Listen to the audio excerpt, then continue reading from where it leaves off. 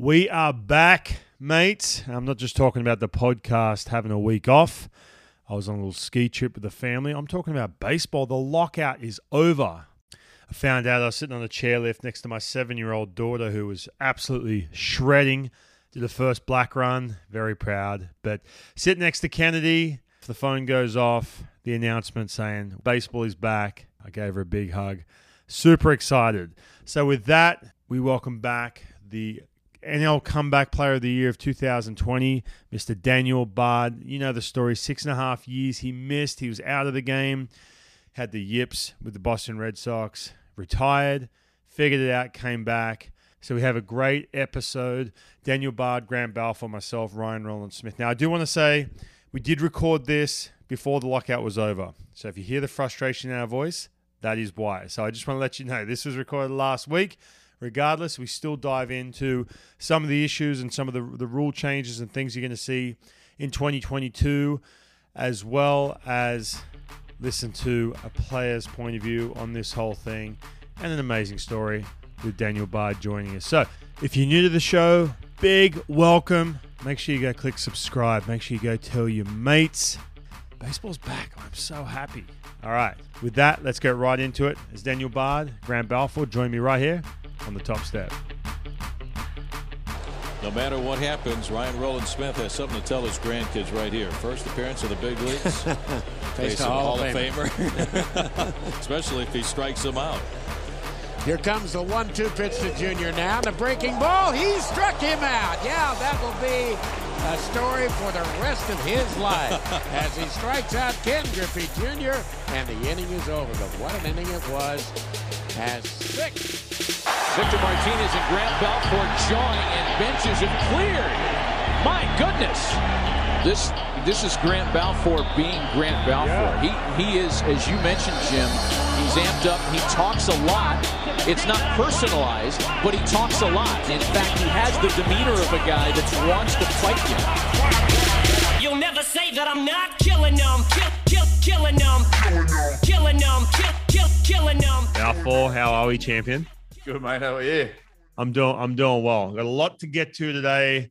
Some aggravating news with this lockout. It's just doing my head in for so many reasons. I want to get a couple takes on that. Before we do that, though, mate, there's something that's really, really important that I just want to discuss, and you and I have talked about it, but I want to let our listeners know what's going on in Lismore, which is up the far north coast of New South Wales.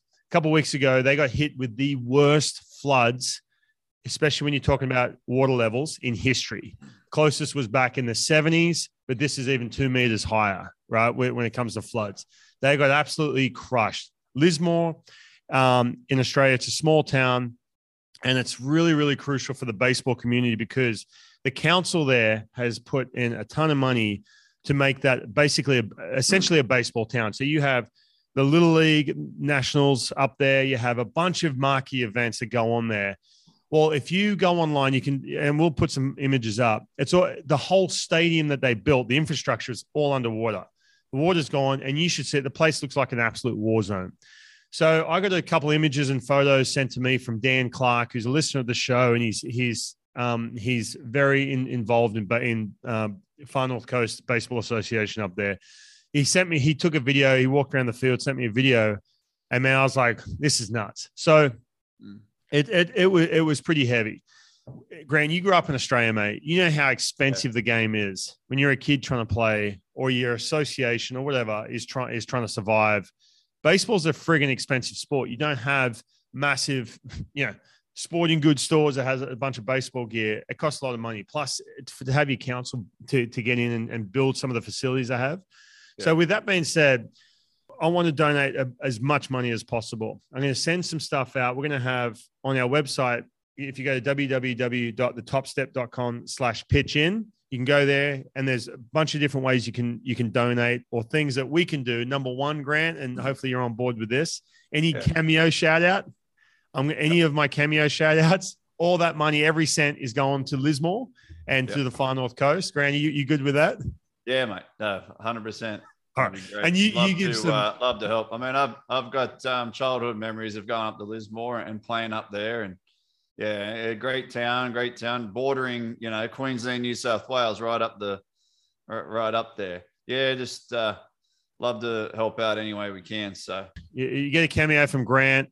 I don't know what price you set mine. I'm going to set mine a little lower to make sure everyone gets on there. And you just, if you add a tip, that money, again, that tip money is not going to me. That's going to the Far North Coast Baseball Association to help, relieve some of the, some of the damage. So that's number one. Number two, over at Next Gen Baseball, if you go to nextgenbaseball.com, I'm setting up a page where if you want your pitching mechanics broken down, this is something I do for a lot of our players. If you want that broken down, you can donate, and you send me the video. I've sent up a sign up form where you add your video, and I talk over it, and I give my breakdown of your mechanics, what you can do better, what you can work on. I'm also going to do that to donate some money. But if you just want to donate, if you don't want a shout out from Grant, who has the best shout outs you've ever heard, or from myself, mine are pretty decent too. If you just want to donate, I'm going to put a button up there which goes straight to the Far North Coast Association. So that's something that's super, super important. Hopefully our listeners can help out, and we'll give you a shout out too, by the way. We'll make sure you're recognized too. When you donate, we'll make sure we let you know about it. So just want to get that little bit of business done before we move on with the show. So, all right, let's get straight into it, mate. Speaking of Australia, the word of the day. All right, I love this one because I still use it here every single time. Oh, yeah. I can't wait. I can't stand using the American version. That just doesn't sound right. The word of the day, mate, is esky. What is an esky? Mate, you load up the esky, throw a bunch of ice in the esky, maybe some ice packs, a bunch of drinks, sandwiches, the whole lot, mate. Whatever. Throw it all in the esky. And, grab the esky and off you go, mate. You maybe head down the beach or whatever. You load it up for the day. Some cold beers, some cold drinks for the kids, some sandwiches or whatever it may be. So basically it's a cooler. It's a cooler. There's a translation. Here in America, it's the good old esky. Yeah, Root Sports was doing this promo where they're giving away a Yeti cooler. Yeah. They've got like a stack of them. I go to work one day. They got a stack of these Eskies, right? It was like the Yeti cooler, some sort of giveaway. I can't remember what it was. Yeah. And they had this, and I said, oh, that's a bloody good looking Esky. Have a go at that. Yeah. And then the guy from Yeti was in there. Yeah. And he goes, "Oh, you're from Australia?" I said, "Yeah." He goes, "Oh, yeah." He knew exactly what I was talking about. Yeah, you heard it. Yeah. So, but it's so funny, mate. Like filling up the esky, there's nothing better, mate. Just filling that thing, going to the servo, filling up with ice, throwing a couple of coldies in there, throwing a couple of sausages in there for the barbie. That's it. Yeah, you knew you were going to, a party, or you're going to, maybe a picnic, or just going out for the day. You're gonna have a good time. When the esky's going with you, you're gonna have a good time. What about when I was a kid, mate? We had a beagle. His name was Jake. You'd go down. You had presentation day, netball presentation day, right? Where everyone's getting the awards for netball now. Netball's an Australian's, a big sport in Australia for. Anyway, we'll get to that one day. We'll explain that in an Aussie segment. But anyway, it's presentation day. Everyone's got the Eskies, mate. You see everyone getting out of the car, walking down with the Esky, the footy shorts on, whatever, sit down, ready for the presentation, getting the awards, best and fairest, highly commended. We've talked about that in the last couple of weeks. But our dog, we're like, "Where's Jake? Where's the beagle?" And then this guy comes over and goes, "Mate, your dog's been going in everyone's esky pulling out their chickens." You got the barbecue chicken in there, like the one that you put on a bread roll and you eat it. Yeah. There's Jake, mate, across the other side of the netty presentation with a huge chalk in his mouth, walking across. Oh, mate, I can always just remember, your mum and dad, you'd clean up at the end of the day, and they grab the chairs. You're like, you're the boy of the family, so it's like, "Mate, go grab the esky, would you?" Because it was heavy. It was always heavy. Right. Go get the esky, mate. That's right. Help your mother. Good times. All right. Well, listen, mate. Daniel Bard is waiting for us. I want to get into some good conversation. I want to ask him about the lockout, which is currently going on, which is doing my head in. And I want to ask him some good stuff too, mate. He's got an amazing story. If you don't know, about 6.5 years being out of the game with the yips. Amazing story. We had Tyler Matzik on a couple of weeks ago. And Bardo, who's in the waiting room. Amazing story. He's already by the way, this is the second time on. You got to go listen to the first show with Bardo. But I'm looking forward to chatting to him, mate. It's going to be fun. So let's let him in. Let's get right to it. All right, mate. Daniel Bard, welcome back, buddy. Good to be here, man. Thanks for having me again. Oh, of course. By the way, your episode, it was in the off-season 2020, after the 2020 season. You were the National League Comeback Player of the Year, right, which was awesome. And we dived into it pretty deep into everything you went through, the years you missed pitching and dealing with the yips and everything else. But the feedback from that, not only, from people who really enjoyed the episode, it was one of the highlight ones, but even kids too, man. It's amazing how many 15, 16-year-olds have the yips. We dive pretty heavy into it. I had no idea, man. Because I never knew about that when I was a teenager, period. Yeah. Well, nobody wants to talk about it, right? That's right. I don't think I realized when you're going through it, you feel completely alone in a lot of ways, especially on a baseball field, because nobody wants to talk about it. And then when I actually retired and was working for the Diamondbacks for a couple of years, and I was kind of the mental skills coach over there, I realized how many guys were dealing with little things, maybe not full-fledged, and maybe they were doing a really good job hiding it. Most of them were, but on the inside, you get them talking, and coaches too. Coaches, there's like one guy on every coaching staff that doesn't like to throw batting practice. That's me, dude. 1 out of 4 guys, basically. So it's way more common. I mean, it doesn't always rear its head the way it did with me and some other guys who get more severe versions, I guess. But yeah, I mean, doubt's part of the game, it's part of life, and some people deal with it better than others. So have you had coaches seriously come up to you and say, hey man, like I struggle throwing batting practice, like help me out? Oh yeah. So yeah. Hey, I'll raise my hand to that too. Balf, I don't know how you are, mate. I cannot.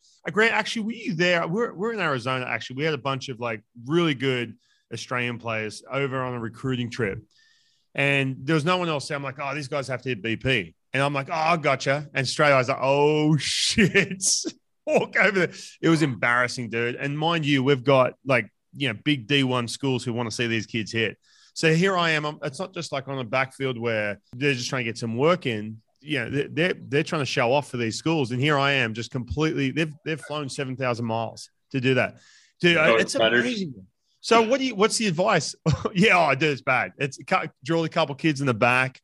So what do you say if it's just a mild, throwing BP where obviously your life doesn't depend on it career-wise? Yeah. BP is a weird one because, it's not a game. There's no competition aspect. You're literally just trying to help somebody take their BP for the day, right? And you feel bad when you don't throw enough strikes for them to get something out of it, or it feels like they don't. Yeah. And then you throw a few bad ones in a row, and you feel like the whole field's looking at you. So it's really this like, it's more of like an embarrassment thing for that. You're not necessarily like, I think a lot of like assistant coaches, they see a lot of their value is I can throw BP, right? And if I can't do that, what's my value? And I think when you start to question your value, you're putting pressure on yourself that doesn't need to be there. Right. So especially if you're the lefty, right? If you're the lefty coach, because there's only 1 or 2 of those, right? Yeah. And they're like, man, I've got to throw strikes here because, there's 3 or 4 blokes throwing righty, but I'm the one that's going lefty, and they're going to want to see a lefty for the day. So they're throwing BP, and they're like, man, I gotta really be spot on here.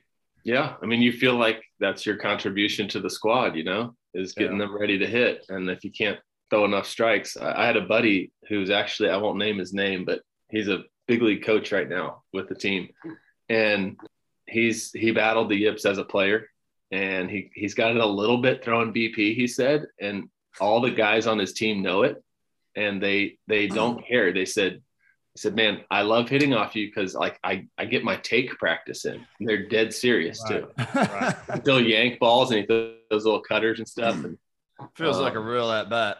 Yeah, he's like most people, it's grooved down. Their big league BP pitchers are in general really, really good. Like they can put it on a tee for you, and which is great if you're just trying to get your swing grooved in. But he said he gives them take practice, and he kind of embraced that, and he doesn't care anymore. So finding little things like that.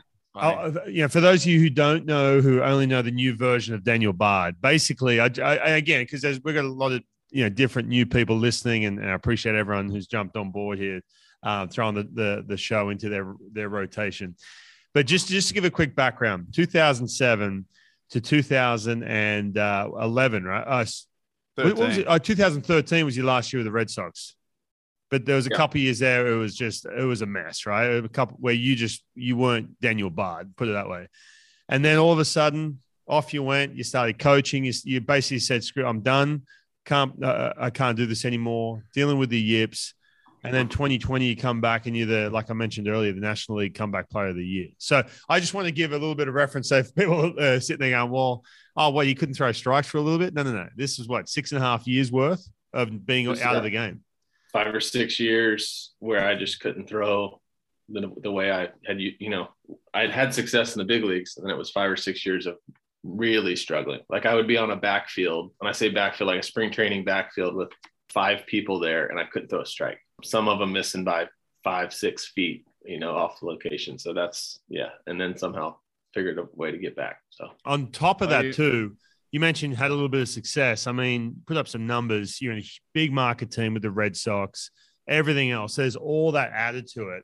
And, I believe Papelbon had left, and you were kind of, you were going to be the next guy in the 9th inning to be the dude, everything else. And then all of a sudden it just hits you like a ton of bricks. Just to give a little bit of reference to what we're talking about here. And again, I know we dived pretty deep into it last time, but it is fascinating, man. We had Tyler Madsick on a couple of weeks ago, and it was I brought your name up. I said, I had Daniel Bard on and just listening to the extent of it. He goes, oh yeah, we bumped into each other with the D-backs, which is unreal. Did you remember that pretty clearly? 100%. I don't know how much, I don't think I helped him at all, but we had some good conversations, more just because we had both been through that same pitching in the big leagues to can't throw strikes in the bullpen, kind of just shared experience. And he had come a long way at that point. He wasn't back to what he has been these last 2 years. We actually came back the same year or got back to the big leagues the same year. So he was in Double-A with us that year, throwing pretty hard again, throwing mid-90s, I think, but he'd walk a guy an inning. It wasn't bad. It wasn't bad misses. It was, you could tell he was close. Yeah. But a lot of guys get to that close and they can never get all the way back to the freedom that you need to pitch in the big leagues. So I didn't know if he would continue to get better or what, but he did. Diamondbacks released him, I think, midway through that year, and that was 2019. So in 2020 he made the Braves, and the rest is history. Yeah, it was great. He did say, he said, you mentioned it, the fact that you've both been through it. He knew who you were as a player. It's just crazy when you have that familiarity, when you talk to people as opposed to, and we've talked about this as well, you talk to some of these mental skills gurus who come in and they have the best intentions, but when they've actually played, even if they haven't had the yips, when they've actually played or been there and had that 15 seconds in between pitches to really know what's going on, regardless of the information they're giving you, there's that comfort factor too, talking to them. Yeah, I just tried to be, I didn't have any formal training when I was working that job. I just had my own experience, and I had, some books I had read, some things that had kind of worked for me. Obviously, they didn't get me all the way back at that point. For me, I think that really took me stepping away. I think coaching helped me. That wasn't the plan. I just wanted a job. And, but I think the coaching, getting outside myself, helping other guys through their, all the mental stuff that goes on in a baseball season, I think it freed me up to just enjoy the game, have fun again with it, and then slowly the throwing started to feel different as I was coaching. I was like, I'm pretty old, but I'm not too old yet. I was 35 at the time and decided to just roll it out there and try to give it one more shot. So going from a player to the coaching role, and then I know you're a mentor there, but being around the coaches, maybe in the coaches room and hearing different sides of the story, being on that side of it, and then going back as a player. I never got to experience that, but I always, sometimes you want to be, as a player, you want to be a fly on the wall, right? In some of those meetings, I'm like, what are they talking? What's going on? Do you have a different outlook now going back and playing again after having that experience? Yeah. I think you realize, as players, you kind of feel like you can hide things, whether it's an insecurity or a weakness in your game. You think you're hiding it pretty well. And you get sit in those, like you said, those meetings with all the minor league rovers will be in there, and a guy walks in for his meeting and sit down for 10 minutes, and he walks out, door shuts, and they're like, dude, he's a mess. Like he thinks he's holding it together, and we can see that like his confidence is shot. Like the coaches know, like they're around you every day. Good coaches, that's what they do well. They read people, you know, and they get to know people, and it's hard to hide things. You know, you think you're hiding it. Man, you think that like, oh yeah, this guy that or they make moves like from what's that? I think as a player, you can see a guy struggling. Even as a teammate, you can see him struggling. But you have those conversations. They'll open up to you as a player, but they're not going to open up to a rover or their coach or their pitching coach or a front office for that matter. But so, buddy, you're saying the coaches are way more in tune with what's going on with the player than you think. In most cases, yeah. I think there's just, you know, sometimes you don't always have the answer. So you kind of, especially with throwing issues like I went through, but even like a batting slump or something like that a guy's going through, like sometimes you'll have so many voices coming at a guy that it's making him worse, you know? And I think good organizations have kind of learned that trick of like, see a guy struggling, like go more hands-off approach. And so the player kind of thinks he's skating by and nobody's noticing that he's struggling. And that's kind of what gets him out of it. Yeah. Whereas like, you know, if you have a bad couple weeks and you got 4 hitting coaches talking to you and they fly in a couple rovers and they've got you talking to the mental guy, you're like, man, I must be pretty messed up when they throw the whole ship at you. But if they kind of leave you alone, maybe you have like your one voice, the guy you trust, like sometimes that's the best way to get out of it. And I think good organizations do a good job of that. I actually sat and watched Moneyball last night. And if you guys have both seen that, it was pretty funny because you got Hatterberg there who's, you know, got the yips, can't throw. They see we're going to throw him over at first base. You know, the whole thing, can't field. And it's just the insight, what you're talking about, the insight. But they're like, hey, man, you can do it. It's easy. It's just a piece of cake over there. And then you got other coaches going, oh, no, that's tough over there, you know. And like, but they just kept giving him that confidence and saying, no, you're good. You got 6 weeks, you know. And like you said, they kind of tried to leave him alone, and it worked out. It's funny to see the inside, through that movie, I suppose. But what about the guys who like are really pushing? They're playing well. They're really trying to get some coaches or front office's attention. Are they getting talked about in meetings? Like, is there that sit around in spring training when they've got to make cuts and someone's going to bat for them in the corner of the room, saying, "Hey, no, look, Tommy Smith, I know we didn't give him a big, huge signing bonus, but man, the kid's a grinder and he's working, blah, blah, blah." Or is it just some analytical nerd coming from the front office saying, exit velos there, say, see ya? Like, is there any of that going to bat for these dudes who aren't massive prospects? So when I was with the Diamondbacks, Mike Bell was the head of he was the farm director. Mike Bell passed away last year, pretty suddenly from cancer. And that dude was an awesome leader. I mean, so he pretty much oversaw all the player development. So I kind of fell under his umbrella, and he was really good at like letting everyone talk. He'd had the old school guys that had been coaching for 30 years in the room. Yeah. He had some new school analytics people, you know, and he kind of just let everyone speak their 2 cents. And so same thing. I remember sitting in those meetings when they're chopping rosters down at the end of spring training, and he'd say, "These are our 3 guys. They're getting released tomorrow. Anybody want to go to bat for them?" And these are like, oh man, they're like heartbreaking meetings because some of them, the room will go kind of quiet, and one guy will be like, "I love this kid to death. Like, I would let him marry my daughter. I would want him in my life." But like, he just can't hit. He can't hit AA pitching, whatever. It's like these sad realities. People think it's kind of the release itself, I think, can be like a cold, heartless thing. They try to make it as soft as they can. But at the end of the day, like a lot of the people do have feelings for these guys, and they just, at some point, you know, you're not good enough. But it's cool.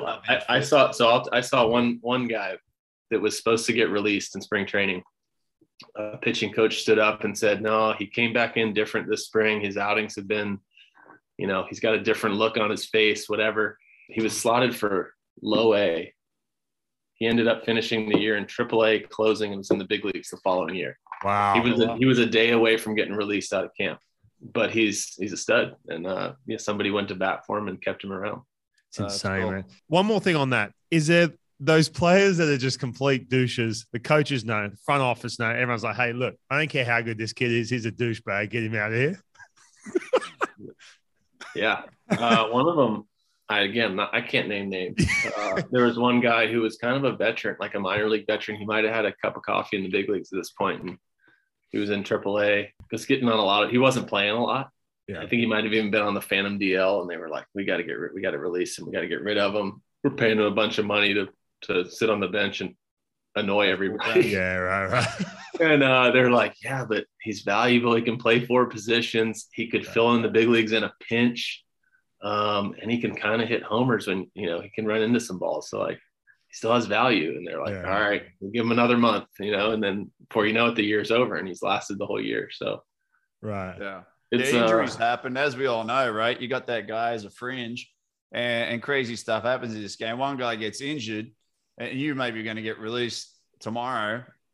What's his name up in the big leagues gets injured. All of a sudden, the trickles, everyone goes up, and then all of a sudden you got a job. Maybe you go 2 for 4 that night, hit 2 bombs. Like, well, geez, let's keep him around. The worst is when the guy's a complete douche or just like bringing everyone down, or that cancer during BP out in left field, just talking shit about everyone. And then, you know what I mean? Well, when he's on the Phantom, he's annoying everybody. But when he's on a hot streak and leading the team, it can actually, this guy's got personality, Yeah, exactly. It's viewed completely different. So it's tough when you're on that Phantom too. I mean, I got a feel for those guys, you know what I mean? Like they know they're on that fringe, and to keep that confidence and be like, yeah, they don't even really want me around here. I'm just kind of, kind of catching bullpens and stuff. Like it's hard for those blokes. I got a feel really hard. Yeah. All right. So I want to switch gears here. I want to get into what's happening right now, right? The Players Association, right, which obviously you're a part of, and the owners just cannot figure it out. Could you see this? Are you stunned by this? Are you surprised right now? Are you going back to like December when all this kicked off? Are you looking at this? Oh man, there is no chance something's going to get done before the start of spring training, or are you baffled by this just as much as everyone else?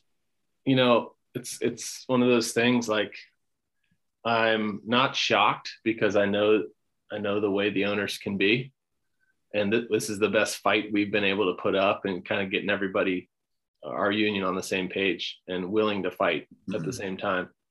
But at the same time, you never expect to miss games. Right. I kind of try to be more of an optimist, and I looked at it like, yeah, it's going to be a battle. It's not going to get done December 1st. It's probably going to run through the off season.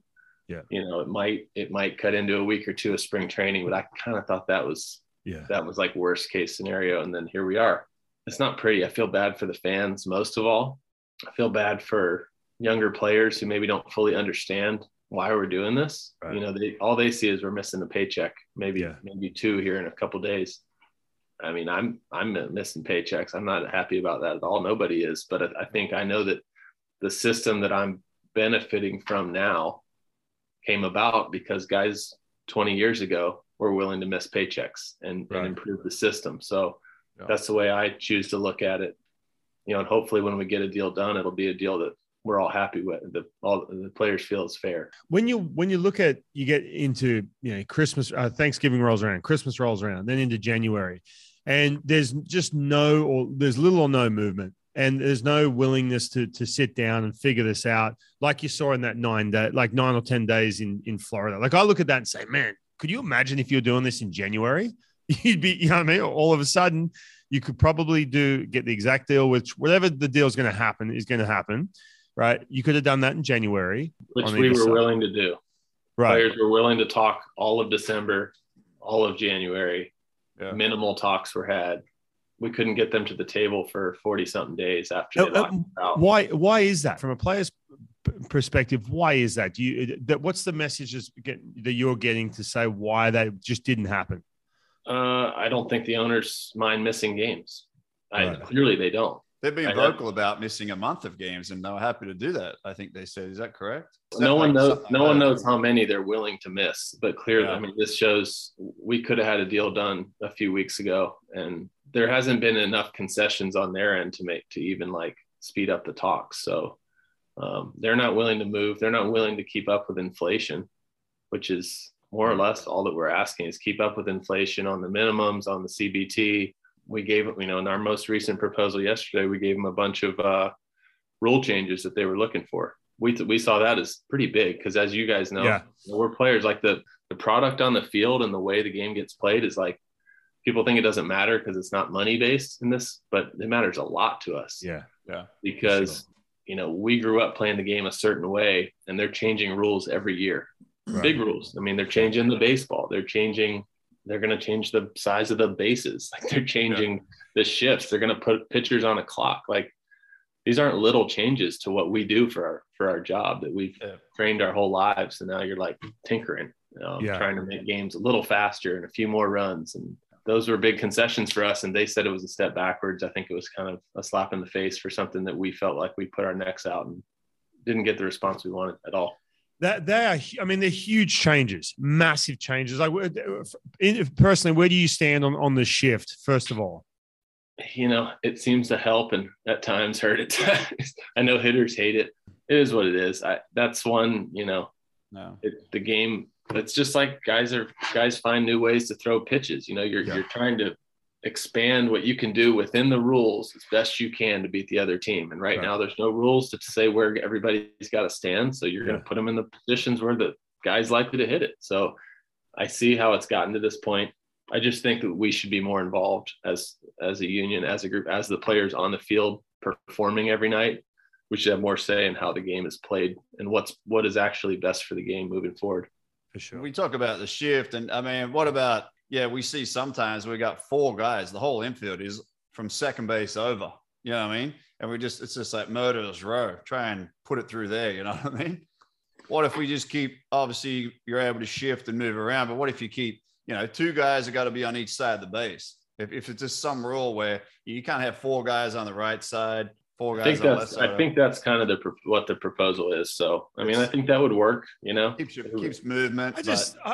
Let the game sort of correct itself. You know what I'm saying? I feel like, and the minute you start putting these rules in where you ban this and then you make the bases bigger, you give a little bit, and then all of a sudden the floodgates are open. Now we can do this and do that. The game is completely, and again, I'm not trying to be old school. I get it. I understand from an offensive standpoint, but let players, which they have over the years and years and years, evolve and correct themselves. Like find ways. All right, if you're going to overshift on guys, then they find other ways to work around that, just like front offices do, just like players do. The whole thing about starting to implement all these rules and everything, man, it just all of a sudden creates this situation where the game is over-regulated, loses a little bit of that human element, loses the ability for the players to correct what's happening on the field. I understand the game has to be sped up. I understand they want more offense and all this accommodation. I totally understand that. All the little things you hear about, but man, hard to do both of those things: speed a game up and add offense. Yeah, yeah, for sure, exactly. I mean, you got to pick one, in my opinion. It's what are we going to bring it down to? 2 strikes. You know what I mean? 3 balls. You know what I mean? Hit enough strike. 5 inning games. I like Jock Peterson's tweet the other day. All games are 7 innings, 30 teams in the postseason. Everyone gets the trophy. I want to go back really quickly to the rule changes you were talking about. As a fan, I've been following the negotiations, I think, about as close as I can. And I had no idea that the rule changes were a big concession on the players' side. Why didn't I know that? Why isn't that being marketed? I thought that was just a tiny little thing that was thrown into the deal, but you're saying it's much bigger than that. I think it's big because we're the ones that have to play it. I think they're micromanaging and tinkering with rule changes with the baseball, and we're the ones that our careers are getting affected by it. And we're the ones that have to literally, like, Ryan, I don't know, you guys might have still been playing when they banned the third to first move for righty. That was I'm not going to say it was a big part of my game, but like I used it to hold the guy at first, right? It wasn't, I wasn't trying to pick anybody off, but I'm trying to keep him from going first movement to keep my double play set up. And that kind of went out when I started to hit my troubles and I left the big leagues for 6 years. And then I came back and there was no third to first. And it was like, this is just weird. It's like that was a part of the game. And now it's not. I guess it'd be like, some of these owners running their company and telling them, hey, we're going to bring in all this new software, guys.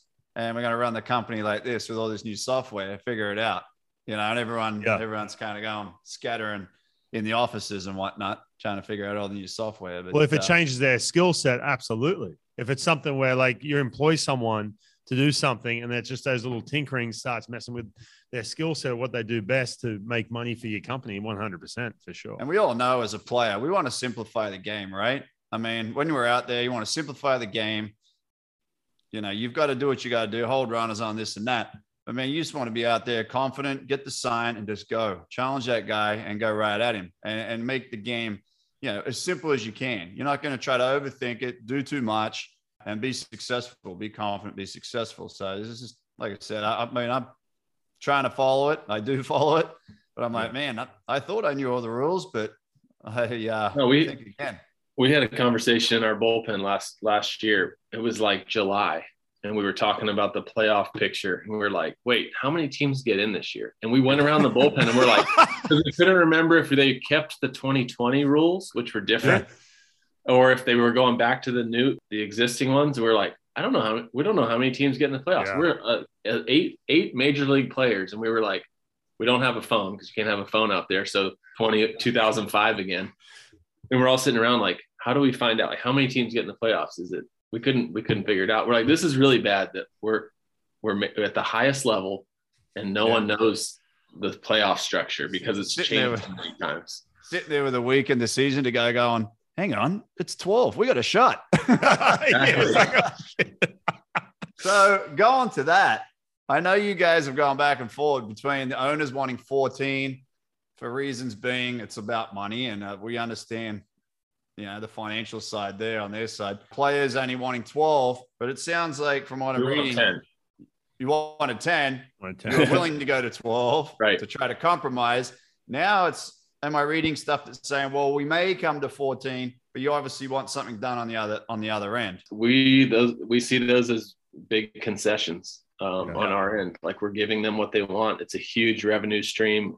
I think a lot of guys on our group don't think 14 team playoff is great for the game. We think it devalues the 162 that we play in the regular season. And we want those to matter. Like, if you have a good record in the regular season, you should get rewarded by not having to play for a month and a half to win a World Series, But if we're going to give in on that, like, meet us closer to what we want on those other financial things. That's kind of the way we view it. Like, this stuff matters. Guys going to the playoffs, a guy making a really good free agent salary goes in the playoffs and he's basically taking a huge pay cut to play another month. And they'll do that because World Series and winning and that stuff matters. But at the same time, like, we're all risking injury, taking a pay cut to play that extra month so that they can make a lot of money. How often is like the head of the Players Association involving the players? Like, in other words, like, is it that, hey, we've got a Zoom meeting set up for Tuesday on January 5th, make sure you're there? Or like, I mean, if let's say I'm a 0-3 player, I'm a rookie or something like that, how involved can I get to really understand what's going on? Do they open that up for all the players, like, to when they have, obviously, I know they're not all meeting in the same room like they did back when I was playing, but I'm saying, like, on Zoom, like, do they have that where it's a consistent check-in and so everyone's in the loop? Yeah, you can kind of be as involved as you want to be. Player reps play a big role in that during the bargaining times. So Scott Oberg is our rep, and he's unbelievable at keeping us up to speed on what they're meeting about and taking our temperature on different topics so that he can report back. So, and ideally that's what's happening with all 30 teams. So yeah, I mean, it's a lot of people to keep in the loop. It's a lot of different ages, different service classes, people with different priorities. So you're trying to just take the temperature of everybody and try to get a fair deal. Yeah, it's interesting. Just being educated, like, if I was a current player and first of all, the economic side of it, I'd be sitting there going, my head would be spinning. That's why I love hearing all these experts on social media, giving their breakdowns. Like, you are not in those meetings and you are not on either side of this. So it's hard to really take what you're saying seriously. But when it's stuff like, bigger bases or pitch clocks and stuff like that, I'm sure there has to be a huge array of opinions and people saying, oh, yeah, I'm good with that, or I don't really care, and people just straight up, no chance, we cannot do that. It must be, because you've got hundreds of players, you know what I mean? It must just be a huge spectrum of ideas and stuff like that.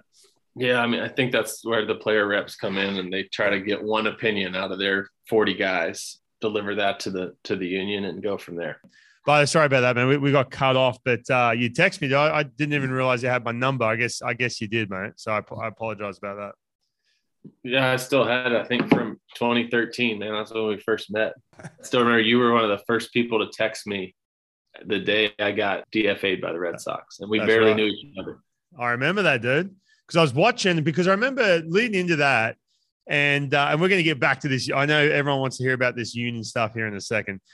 But I remember because I was watching on TV, spring training. I'm trying to think if spring training even, there was a few hiccups you were having in spring training in 2013 that I could see. Like, for example, when you're warming up to get into games and everything else, I'd sit there and watch it in some of those spring training games.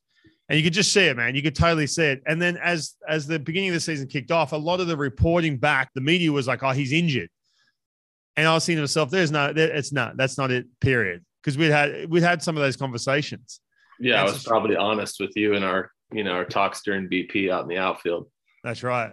I remember Andrew Bailey, another guy, would stand out there and chat and everything else. But yeah, man, I remember watching that, and I suggested, even though you're on different sides of the country, but I suggested Tom House, man. And look, he's known around the game, baseball, now football. 2010, I was in an absolute mess, psychological mess. I remember Grant had to hear about it all day long too. And Grant's sitting there like, dude, just do your thing, man. I just couldn't. I couldn't sleep, couldn't eat, or I was just overeating or whatever. Or I was just an absolute mess. Go out to pitch and just shaking before the game and just couldn't get it done. I just literally could not get it done. Just got lit up every single game. And then away from the field, I was seeing someone trying to help. The Mariners had me seeing this guy trying to help me out. Absolute mess. And someone said, oh, hey, you should go have a conversation with Tom House. And I was like, kind of shook it off. Next year, 2011, I signed with the Astros, another shit show. I was like, all right, I'll go meet with him. And dude, just blew my mind, man. It's just amazing. Just not only physically, but just on the psychological side of things. That's why when I see guys like you or Tyler Matzek, I am fascinated by that. You know what I mean? It's because you've been through it. Grant, I'm sure you've been through it too, mate, at some point. Even though you're an absolute maniac on the mound, I'm sure it's been sometimes. Surely, right? Mate, yeah, there's always a hiccup in the game. It's never sweet, easy sailing. You know, we know that. This game's not easy for nobody. We talk about that even some of the best players, they have their struggles, mate. There's no doubt about it. And then you just try to, obviously we're trying to minimize them, right? We're trying to minimize that little speed bump and then get back on the road and just kind of keep going. But easier said than done sometimes. So, yeah, to see you come back and comeback player of the year, mate, it's awesome. And just keep going. I mean, you only throw 100, so, you should be all right. Dude, I loved watching you a little pitch. While. I loved watching you pitch in Tampa. It was fun, man. I thought you were an absolute maniac. Yeah. I don't know if we ever actually met, but it was special, man. 98, here it is. Try to hit it. Crazy look in your eyes. Yeah. Yeah, you gave our hitters fits, man.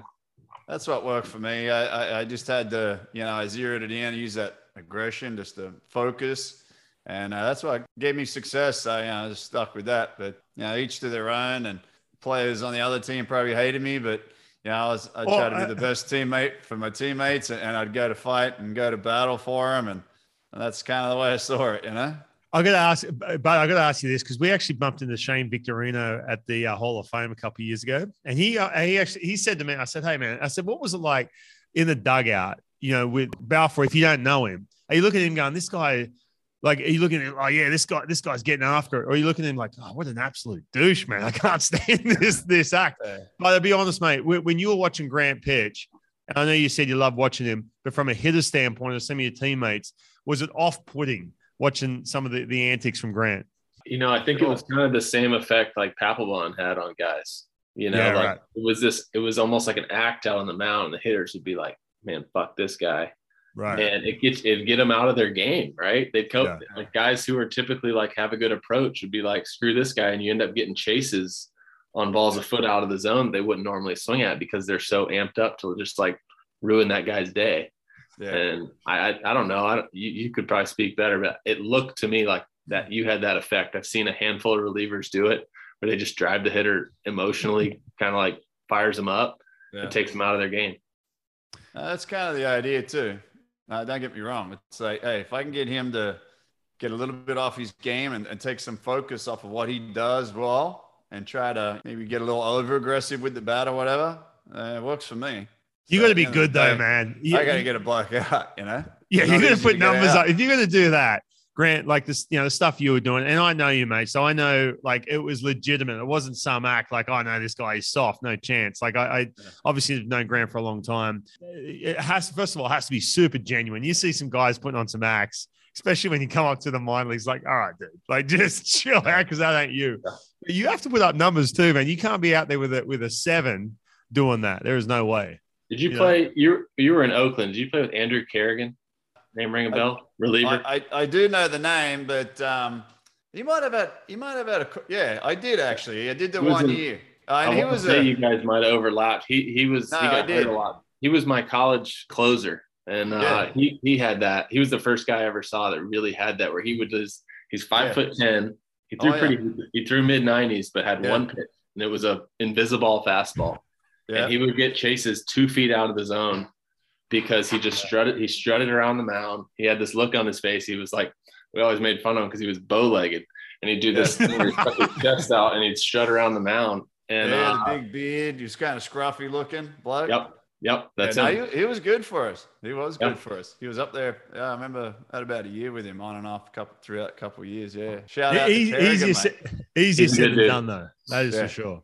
Hey, speaking of that too, I talked to you after you National League Comeback Player of the Year. So you go from getting back in 2020 and overcoming so much, and the story and everything else was amazing, to all of a sudden now the expectations changed a little bit in 2021. Did you feel like anything was different? Because you've just come back from a lot, but you came back a nothing to lose type aspect, right? To, hey, I'll give this a crack. I've just been coaching. I've been out of the game for X amount of years, so it's not like everything's riding on this. To now all of a sudden, 2021, you roll into the season, the expectations have changed. I'm glad you said that because, it was way different. 21. I finished the year in 2020 as a closer with the Rockies, and so I basically had that job to start 21 handed to me. And to go from you're on a minor league contract, you hadn't pitched in 6 years. It's just cool that you made the team. Yeah. There's really like no pressure to perform. It's just like the fact that I was there was a win. And then the next year, by the way, we're relying on you to close out our wins. It's very different. Yeah. And it wasn't, I wasn't ready for it, but what that does to me is like, I was very carefree in 2020. Like, didn't care what anybody thought of me. I was like, I'm this old guy. These young guys probably think this is just crazy. Probably think it's cool, but I'm out there like running sprints with no shoes on. Like, I'm just enjoying every day. Yeah, right. Yeah. And then 21 rolled around, and I was like, I was confident. Still was very confident in my ability and what I was doing, but I was also like, okay, now it kind of has to be good. Yeah. And I'd gotten a nice raise through arbitration, and it was like, okay, they're paying me now, and I'm the closer, and it's got to be good. I was good for a while, and then it was a little rocky, and I think I felt some of those, not the yippee stuff, but just like the pressure you feel of like, oh, this matters a lot. Like, this is life and death, and it starts to feel that way again. So it's a constant reminder to just, I have it written on the underside of my bill of my hat is play the game. It's just like, that's my reminder. Just like, go have fun, be a kid, compete like crazy, play the game. You don't have to be perfect. Just go be you. And I found that for me is like the best. That's how I get the best version of myself out. It's friggin' hard though, man. Like, to try and bottle up that carefree, running around with no shoes. I'm just not just happy to be here, but man, look at this, man. this is an amazing story. Nothing's riding on this too. All of a sudden now it's like, okay, now you're the dude. Now you have to continue this. It's friggin' hard.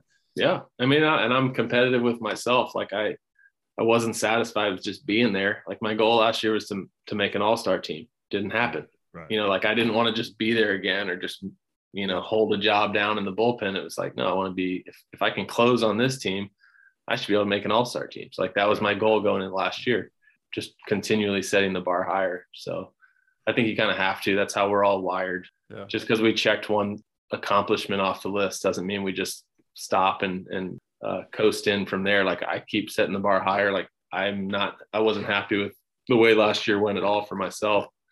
And I know I can do a lot of things better. So hopefully we get this thing underway soon so I can get at it. I bet. I would just going through that and going through a bit of that myself from injuries and coming back. I did tell myself, I said, I want to be one of the best in the game. Once we get to the big leagues, sometimes we tell ourselves, oh, I got to the big leagues. That was the thing. But kind of a mistake I try to teach kids now is, don't just be happy getting to the big leagues. You want to stay there and tell yourself you want to be one of the best. I challenge myself to say, I want to be as good as Joe Nathan, Myron Rivera. And I've said this before on here. and then all of a sudden for 6 straight years, I'm in the top 10, whatever the shredder and all that stuff on MLB, top 10 relievers in the game. But I think if you shoot for that and you strive for that, and you just look at the best in the game and just compare yourself to them and not sort of mediocre down here, you take off. You absolutely take off. And when a team gives you that closer role, I believe they have the confidence in you. You should have the confidence in yourself. And then you just get out there and like, hey, man, I'm the man. And friggin' just bam, bam, bam, and just put it to sleep, That's right. So I look forward to 2022, mate, seeing you out there throwing those darts again. I appreciate it, man. I hope we get out there soon. Hey, I've got to ask you this. I've got to end on a bit of positivity, mate, because again, the whole I can sit here and talk to the cows come home about this lockout. It is depressing. I mean, so much, there's such a ripple effect. I mean, it's costing me as an individual money because there's no baseball. I can't do TV and radio. That there's so many things. I want to go back to this, man. If people are listening, they need to hear some baseball content, need to have some inspiration, some positivity. I want you to go back to when was that moment? I'm going to create a new segment, Grant. When was that all-in moment sponsored by All In Energy Drink, which, by the way, Daniel, the case of these are coming to your place, mate. When was that moment for you that you're like, holy shit, I've been through all this now, right? Was it when you got Cheers? Yeah. Sorry, we couldn't get him to you fast enough, Bardo. But when was that moment for you where you're like, I friggin' did it? Like, was it when they called you in the office? Was it when you threw that first bullpen or in that first game where the ball went straight where you wanted to go? When was that moment for you? There was so many of them, from getting invited to big league camp before the shutdown back in February. I thought I'd be going through indie ball if I wanted to play again. I'd probably go indie ball, probably AA, AAA, and then really big leagues was not even on the radar. I knew I was throwing the ball well, but I knew that my past was so checkered that it was going to take a miracle for a team to give me a shot. So got invited to big league camp. It's like, holy shit, they still give me a shot. Must be pretty good. And then we got shut down for a while. I was able to work a lot during that shutdown, and then getting invited back to summer camp, we called it, which was like spring training in July that year. Just getting invited back to that, which was a smaller group than original spring training. And then it was quick. It was 3 weeks. It was like 7 outings. And I knew I was throwing the ball pretty well, but I gave up a homer to Arenado and walked a few guys. But overall, I was throwing like upper 90s again. And they liked what they saw. And they gave me a spot on the opening day roster, and pitched, I think, in the second game. I don't think it was opening day. I think it was the second game. Yeah. And I remember jogging in, I couldn't help but like smile, because I was like, this is unbelievable. Like, I could not, having lived through it, and the people who are closest to me, my wife, my parents, my brothers, like some coaches that I got really close with, they knew how improbable that was and how insane it was. But I don't think anybody knows how low it was unless you're with me the whole way. Right. So I was like, this is unbelievable. Like, as I'm running in, and that's where it just felt like whatever happens here is icing on the cake. Let it fly.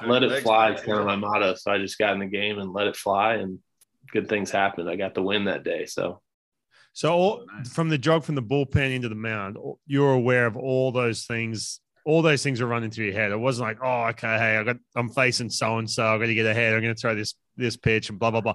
It was more of the big picture stuff, like, holy shit, I cannot believe this is happening. Yeah. It was the whole, my wife and I had this conversation 100 times. It's like, 2020 was such a weird year and nothing was going normal. And it was like, if this is ever going to happen, this would be the year for something this weird to happen.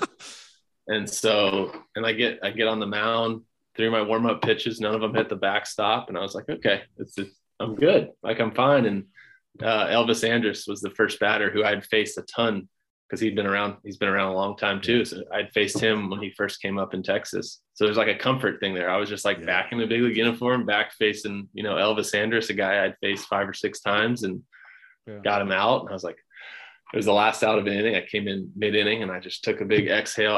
I laughed as I was coming off the field. I remember I was pretty loose. Like, I think I was just in kind of just like, hey, screw it. We're here. This is a win already. And anything good that happens after this is just a bonus.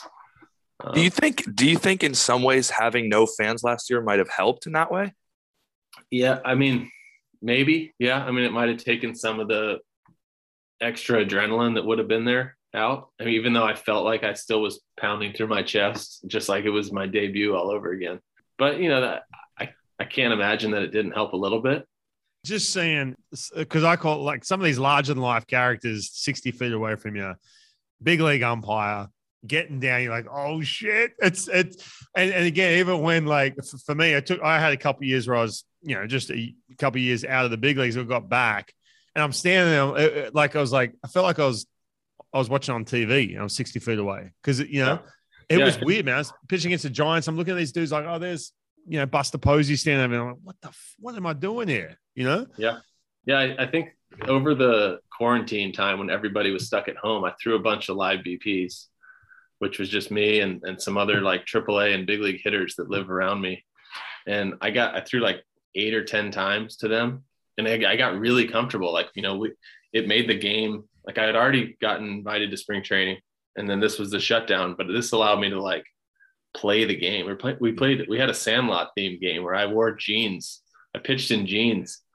I pitched in jeans and I was throwing 95 miles an hour in jeans and a flannel. Wow. And like we went full Sandlot mode for one of the games. And I fully realized I'm back and this is super fun and I'm messing around again. And then when I got back to the big leagues, I tried to keep that same mindset. Like we're just a bunch of dudes on a flat field playing a game, playing to hit the ball with a stick. And like, the more I remind myself of that, it's like, no, nothing has to be perfect. Like we're playing a game. He's really good. I'm really good. Let's compete and see who wins. And it takes the lights and the fans and all the media and distraction that can make a game more than it actually is. It's what makes MLB really cool to watch, is all the fanfare around it. But when you're in it, I think the more you can just strip it down to like me versus the hitter, mano a mano, just like we did when we were 12, and I'm going to get you out. Yeah. How'd they, real quick before that, how'd they tell you? Like, was it like, oh, hey, by the way, you're coming with us for the, once summer camp's over, you come, or did they make a big deal? Surely they made a big deal out of it, man. There had to be something. I mean, if I'm a manager, I'm like trying to do like something crazy because here's a guy who's missed nearly over half a decade out of the game at this level. I remember Steve Foster, our pitching coach, pulled me out of playing catch. I was playing catch on the field, wasn't scheduled to pitch that day. This is like something in spring training. And he pulled me out of the middle of catch. And I was like, can I just finish throwing? He's like, no, now. And I was like, I'm in trouble. Like, it was something weird. But he had like a little smile on his face. I was like, it doesn't seem bad, but I don't know. They told me we had to walk all the way from the field, through the dugout, up the stairs, into the manager's office. Buddy Black's waiting there. I think it was Chris Owings and Matt Kemp were already sitting down on the couch. And he goes, Bardo, have a seat. GM's in there, pitching coach, manager, 3 players, which I was like, this is weird. Like they're position players. What is this? Are we all? And he goes, traded. Yeah, buddy goes, you guys are all in here on minor league deals. And we want you to be a part of this club. You're all going to make the team. So he told us all at the same time, which was kind of cool. And immediately it was a big deal for anybody on a minor league deal to make a team, right? You're a long shot. So Owings and then Matt Kemp, who's won every award you can win. The funny thing is they both made the team. So obviously they're hearing good news too. They looked straight at me and they were like, dude, you did it. And I was like, I just went full goosebumps and smiled. And I was like, this doesn't feel real. And they both gave me a hug and it was a pretty cool moment. That is friggin' awesome. See, that's what it's all about. That's why this lockout just does my head in, mate.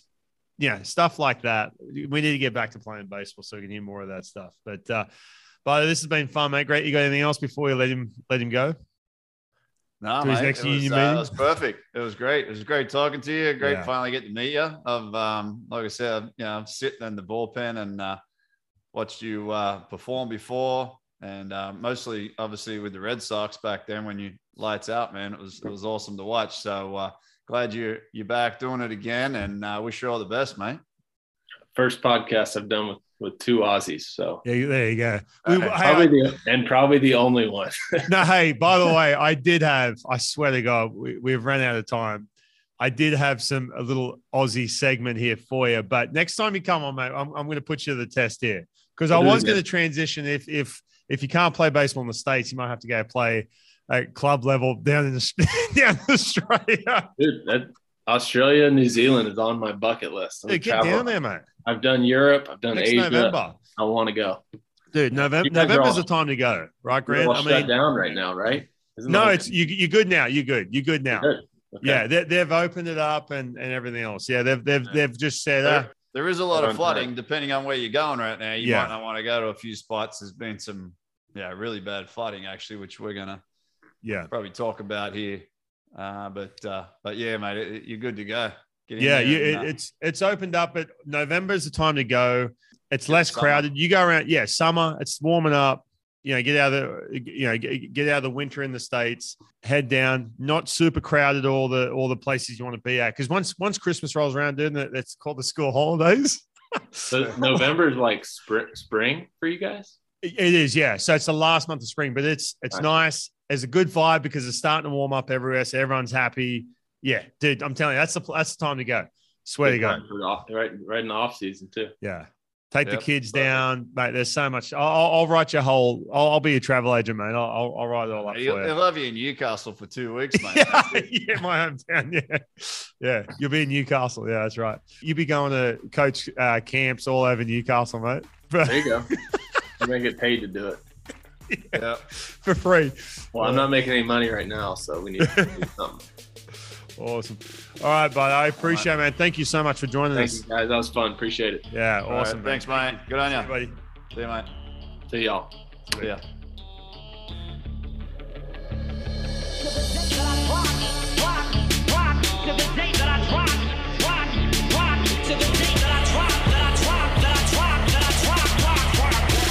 You'll never say that I'm not killing them, killing them, killing them, killing them, killing them, killing them.